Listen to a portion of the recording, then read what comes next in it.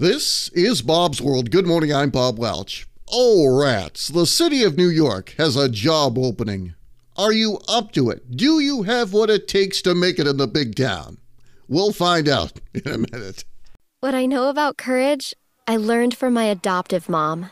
She said sometimes you just gotta hold on and know we'll get through this. Mom, we are so high up. Hold my hand. No, you hold my hand. Here we go. Learn about adopting a teen from foster care. You can't imagine the reward. Visit adoptuskids.org to find out more. I learned patience from my adoptive dad. All he had to say was, "Hey, you got this. Just breathe."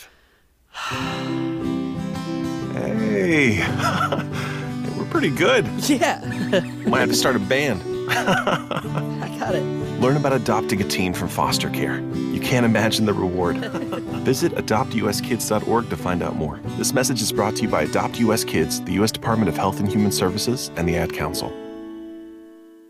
There's a big job in the Big Apple that needs to be filled. In his honor, New York's Mayor Eric Adams is looking for a leader in the city's war on rats and wants someone who is, quote, somewhat bloodthirsty and committed to the wholesale slaughter of vermin, reads the job posting.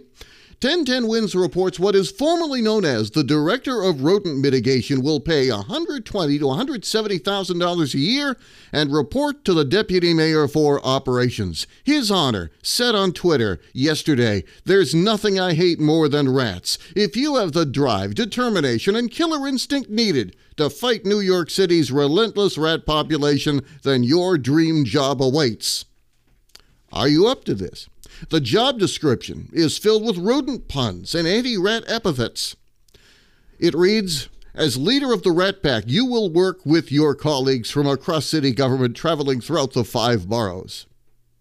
Among the job qualifications are a swashbuckling attitude, crafty humor, and a general aura of badassery, and proficiency in Microsoft Word and PowerPoint.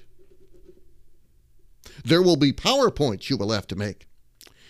In his first year as mayor, Adams has been escalating his rhetoric against rats, calling for new approaches, including changes to trash collection hours, as a means of reminding those of you in New York City itself listening, and I look at the downloads periodically, I know you're there. Those of you who are there, and I have witnessed this too as a visitor, some street corners have a bit of trash piled up after 4 p.m., which is when you can put it out now. Back a few months ago, Mayor Adams announced that's changing. As of April the 1st, no fooling, New York City households and businesses are allowed to take out the trash to the street for collection at 8 p.m. instead of 4. Residents will be allowed to take out their garbage by 6 p.m. if they can place the bags in sealed containers. Again, the new rules implemented by April 1st. This is all under the umbrella of rat mitigation. You can be New York's rat czar. Bob's World for this Friday, December 2nd, 2022. I'm Bob Welch. Make it a great weekend, and I'll see you on the smartphone.